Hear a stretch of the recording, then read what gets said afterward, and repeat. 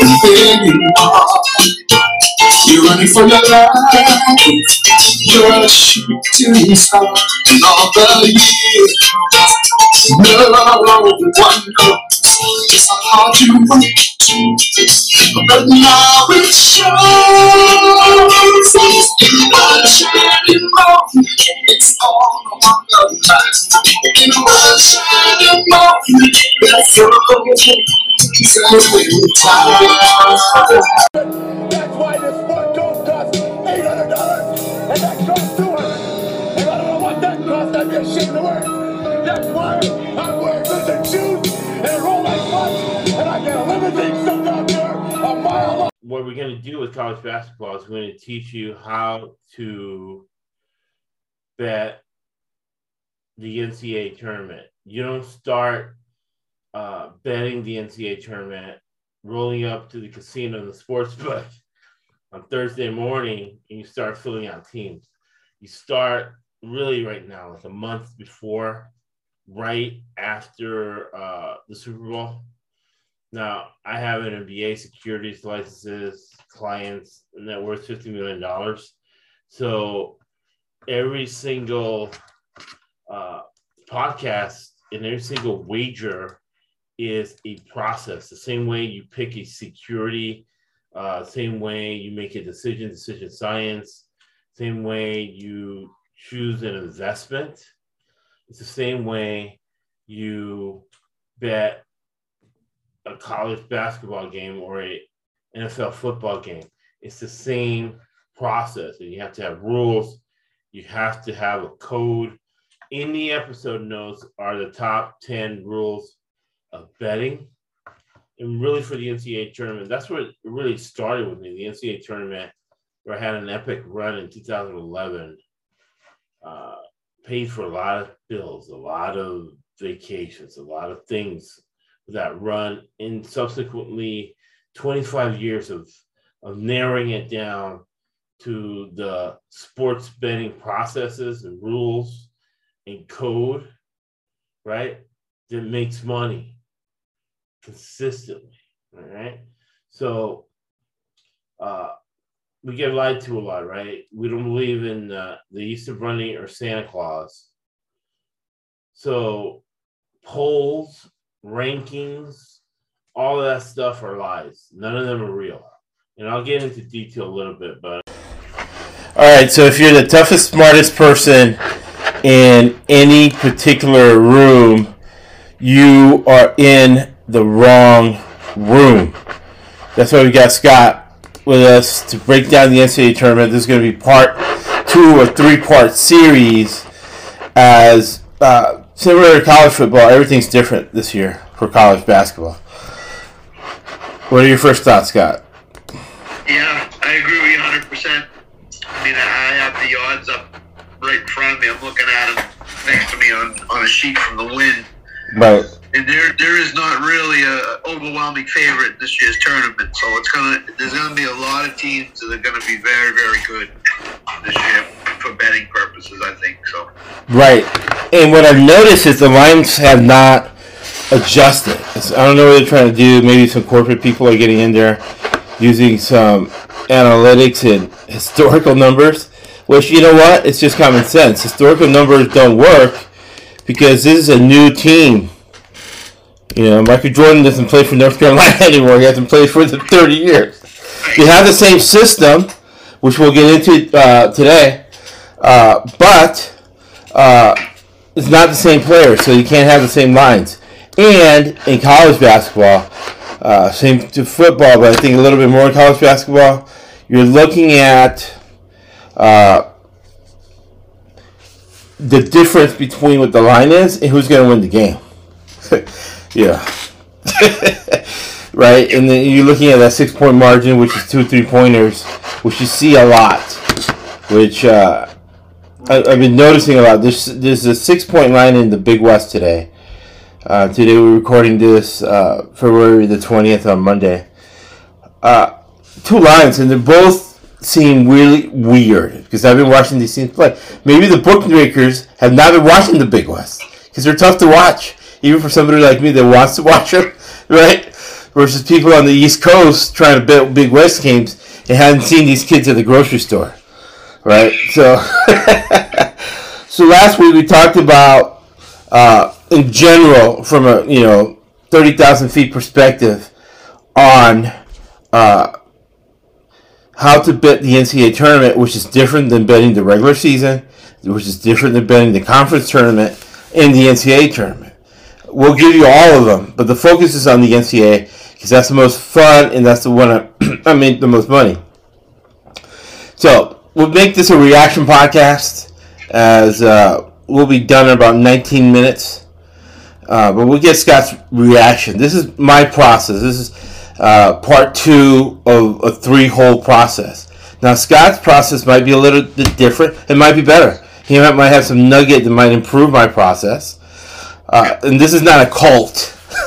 So it's okay to disagree with each other. Right. All right, so the first maxim I have is that I noticed this in basketball with the Chicago Bulls, right? The 80-20 rule. Usually 80% of your points come from 2 guys.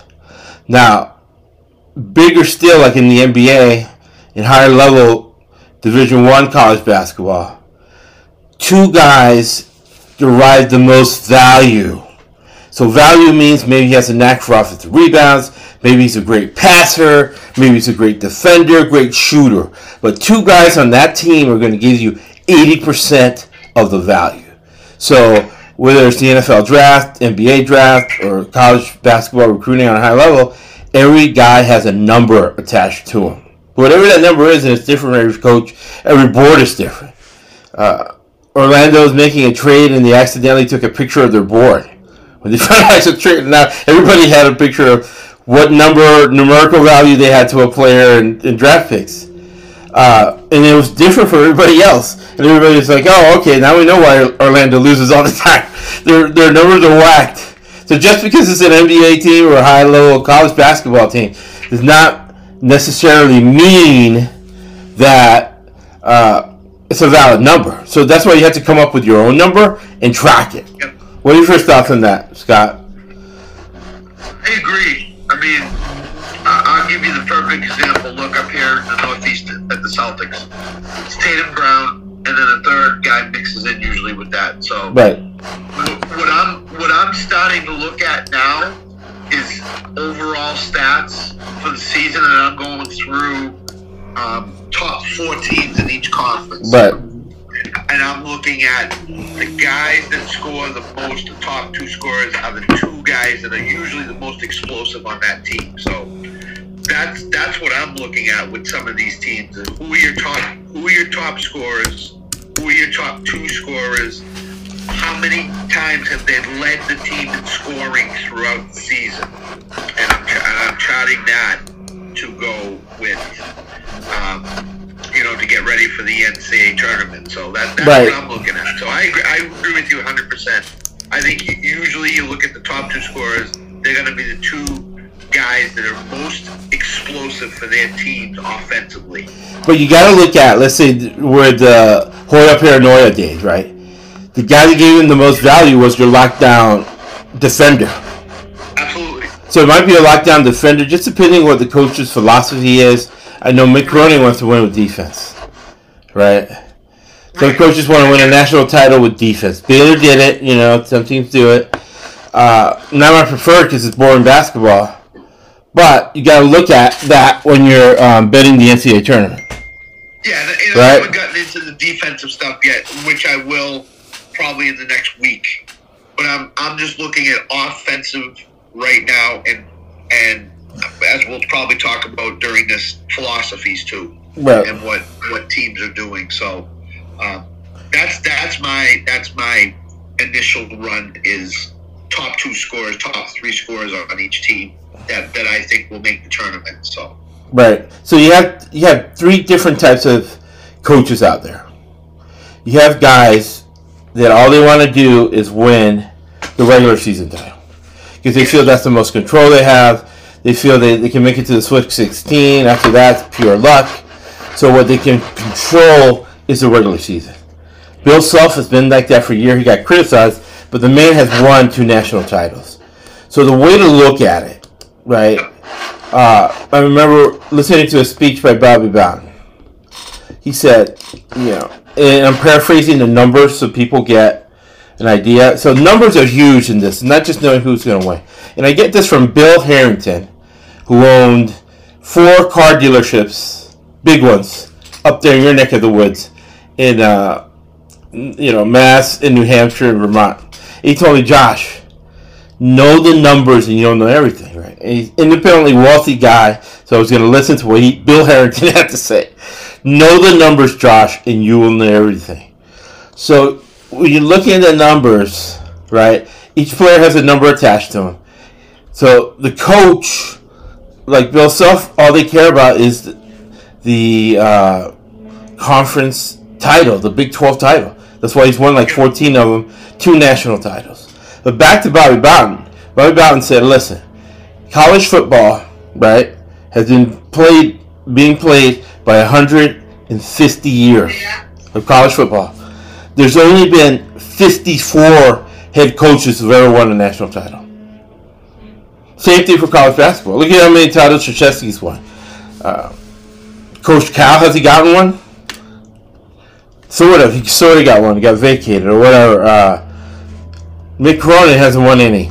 There's a lot of great coaches. Got to the Final Four, has not won any. Izzo, right, as great as a coach Izzo is, been coaching 40 years, he won 1 because of Mateen Cleaves. The Flintstones, right, because they had like 4 guys from Flint, Michigan, and they call them the Flintstones. That was an exciting team. He had a great team, great coach, they won it all. But very few coaches win it all, or can win it all, or have enough depth that we get into to win it all. So some coaches want a regular season. Some coaches just want to win the conference title, right? That's your Bruce Pearl. Bruce Pearl, all he wants to do is win it because that's what he did in Milwaukee. That's what he did wherever he was at. Now he's at Auburn. All he cares about is the SEC conference title. Does it mean that he's going to win the conference title? No. But it means he'll cover and make a run in the conference tournament. What are your thoughts, Scott? I agree. I mean, if you look up at the ACC country, who's usually winning the tournament? Duke or North Carolina. Right. Okay. And why is that? Because they're very well coached. Those coaches don't put an emphasis. Those coaches just say, let's go out. We're going to play the same way as we play during the regular season and in the NCAA tournament. And they're successful in the conference tournament. So, if you look at you look at any 12 to 16 seed. Right. What they basically will do is put an emphasis on winning the conference tournament, and then they'll get in the NCAA tournament against one of the so-called Kansases, Texases, whatever it may be. And if they're in the game and the first time out after the halftime, they'll basically then put an emphasis on going and winning that game. Right. They have to fall into winning that game. They don't go out and actively look to win it. They have to fall into it. And if they're in the game, that's when they go win it in the NCAA tournament. And that's generally what you see. If the quote-unquote lower seed is in the game at halftime and into the third quarter, but 16-minute mark in the second half, then they'll go win the game. But until then, they won't go win the game. They'll just play their game, and if they're in it, then they win it. So. Right. So some coaches want to win the regular season title. Some want to win the conference title. Some, like let's say Jamie Dixon at TCU, he wants to win the first game. Some want to get out of the first weekend. And then you have maybe back to the 80-20 rule. So when you look at the top 25 teams, there's 5 teams that, remember, life is uncertain, right? Life's uncertain and chaotic. So what I'm saying is they are, let's say, 5 teams that start the season and say, the coach is looking at practice and says, you know what, we got the numbers. We can go ahead and make plans to win a national title. So what does that mean, right? You look at Hubert Davis, what he did last year. He did not win the conference title. He did not win the regular season title. What he did was keep his team fresh for the NCAA tournament. And then go win the NCAA tournament. So you have to identify that, right? So you bet against North Carolina early, and you bet for them late. Yeah, because when you think about these conference tournaments, there's some coaches that look at it and say, you know what, we really need the rest. Right. We're already in the NCAA tournament. Right. We really need the rest. So we're not going to win this tournament. We're going to lose the first game or the second game. Right. And then we're going to go get our 6-8 days of rest. Right. And North Carolina was a perfect example of that last year. Right. They didn't win it. Right. They just got their rest, and all of a sudden they get on a roll in the NCAA tournament, and they played really well, and they won it. So that's the whole thing with them. So. And they planned it, right? Because North Carolina's won so many national titles. They know exactly the numbers they need in the tournament to go ahead and win the tournament, right? So, hey, listen, in North Carolina also, Roy Williams had Dean Smith, Hubert Davis has Roy Williams. right. Those are guys that you can't measure enough in the college game, in the NCAA tournament, how valuable their input is to you. So, Because they've seen everything, and believe me, Roy Williams is still coaching that team. You saw him on the sidelines. He might not be the official coach, but these guys, after a while, talk about Bobby Bowden, none of these guys do actual coaching. They coach the coaches, right? yeah. So he's coaching Hubert Davis. And man, he won a lot of titles. Roy Williams. You don't think in Indiana, Bobby Knight wasn't helping out those guys after he got down to what happened in Indiana? Of course he was helping. Oh, yeah. You know, they were calling him and asking him for advice, and he was giving the advice. So. No, and the guy that's coaching Indiana now played for him, even though Bobby Knight's, can't talk anymore. He can still communicate right on a phone call or whatever what he needs, because his mind's still sharp. His speech is sort of messed up. Absolutely. All right, so the last 5 minutes we'll close with this. When you're watching a game, right? Because you're doing what I'm doing, right? That's why we do so well in the NCAA tournament. We're taking notes now with 2-3 weeks away for the tournament.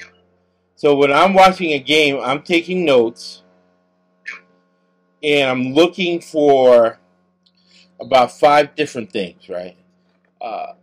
Number one, what I'm looking for is when the coach calls a timeout, right?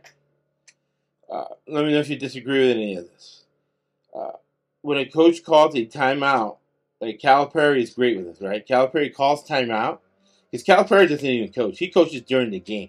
So if he's calling something a timeout, he saw something, he wants to run a play, they might not even practice that play.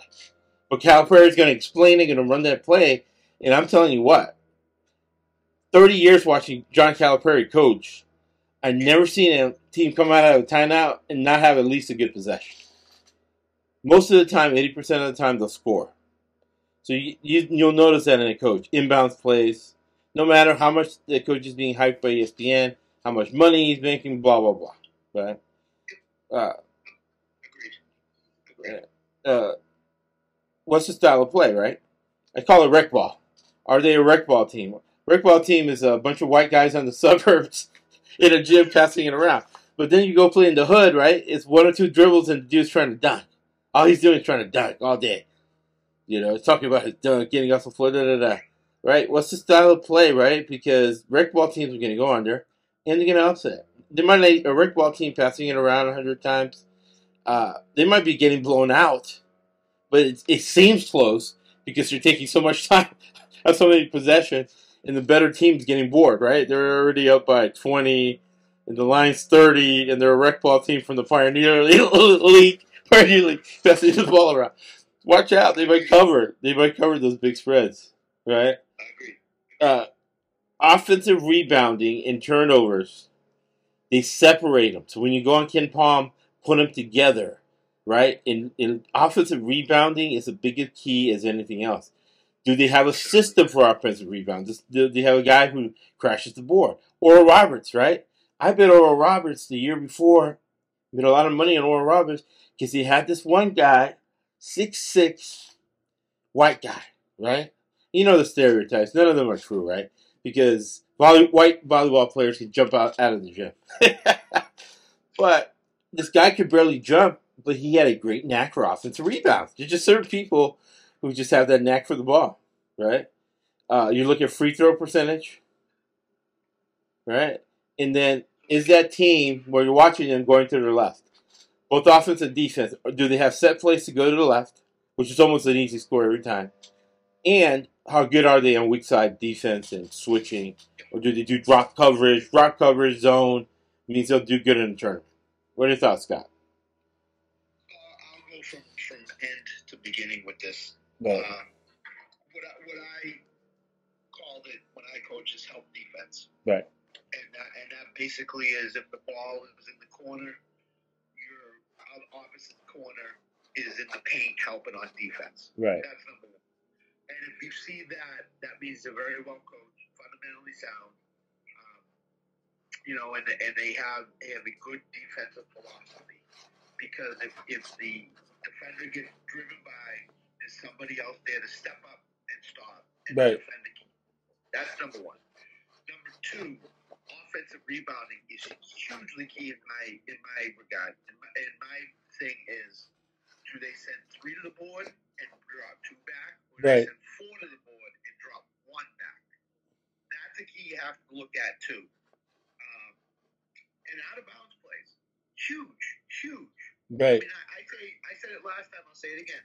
Doc Rivers with the Boston Celtics was one of the best out of bounds plays coaches I've ever seen, and I stole a couple of his out of bounds plays basically watching him.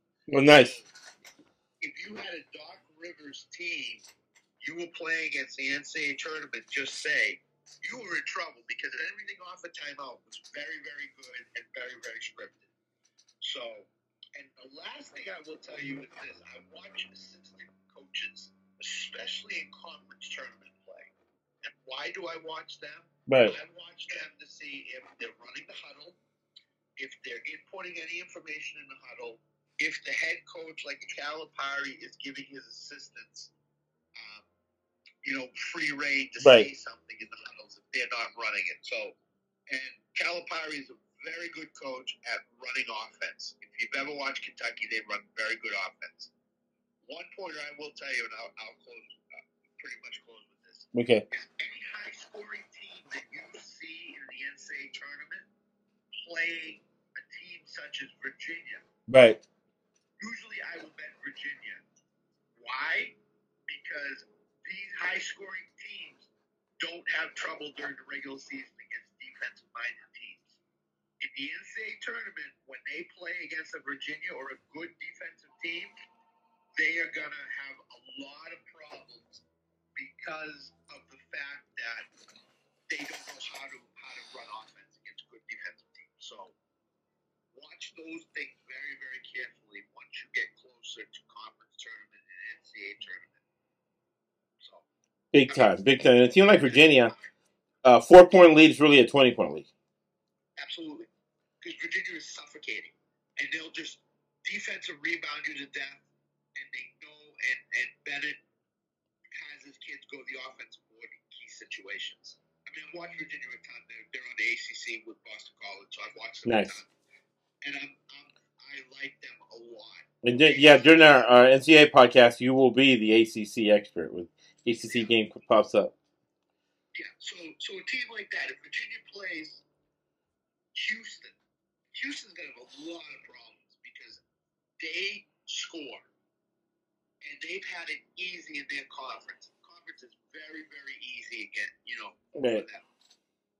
But when they play a Kansas, a Virginia, they'll have a lot of problems with those teams because of the fact defensive-minded teams tend to shut down offensive-minded teams. And I'll give you another team. Texas has scored a ton of points this year. Okay? They're another team that I would watch against a defensive-minded team where they will not score. Right. They'll be favored by 15. They won't score.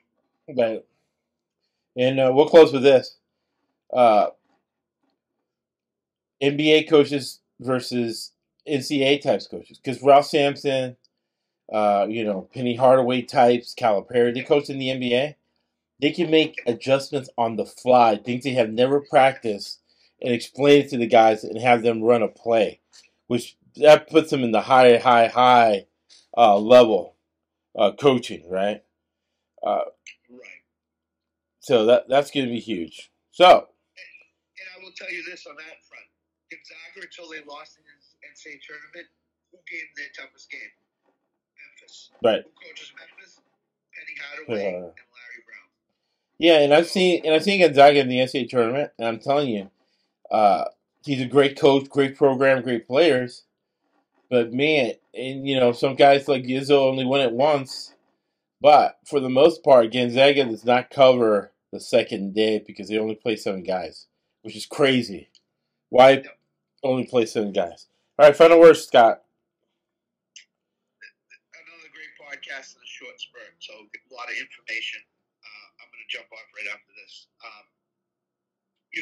People should be taking a lot of notes on these first 2 podcasts. Big time. And the third podcast will just be another note-taking, getting ready for the NCAA tournament. The NCAA selection Sunday is 3 weeks away now, so it's coming. It's coming very quickly. So you gotta be ready to place those bets because the first games start legitimately 96 hours after selection Sunday hits. So right. And bracketology, don't listen to bracketology. They're only clutter your mind. They'll talk about teams that aren't even in there. Don't look at the AP or UPI poll. Look at none of the polls. Vegas has its own poll, the power ranking. Don't look at that. Take your own notes. No, because before we close, Yeah. when you look at Josh is big on Pac-12 betting, he's highly successful. But the Pac-12 is not exactly the best conference Right. in the United States. So UCLA and Arizona have a decided advantage in that conference because of that. When they go to the NCAA tournament, don't be surprised if one of those 2 teams loses very early because... Or UCLA's not going to get covered because UCLA wants to win a title with defense. And I've seen this movie before with Ben Holland. He went to the Final Four 3 times in a row. This is a demanding market. So you don't have to pay Action Sports $1,000. There's a lot of people charging a lot of money for the NCAA tournament, and they're not giving you the depth of knowledge we have. The podcast, maybe 20 minutes, but Scott coached for 30 years. I've been watching, right? And I played high school basketball for 40 years. So 70 years, right? Compressed into 20 minutes. That's why you get a lot of... And we only give you information that we actually use as a tool to money in our pockets, to buy things. And like Winston Churchill said, you make your living from your labor, but you make your life from what you give. Thank you for listening to the ESPC podcast. All right, cool. Sorry I got you 5 minutes late.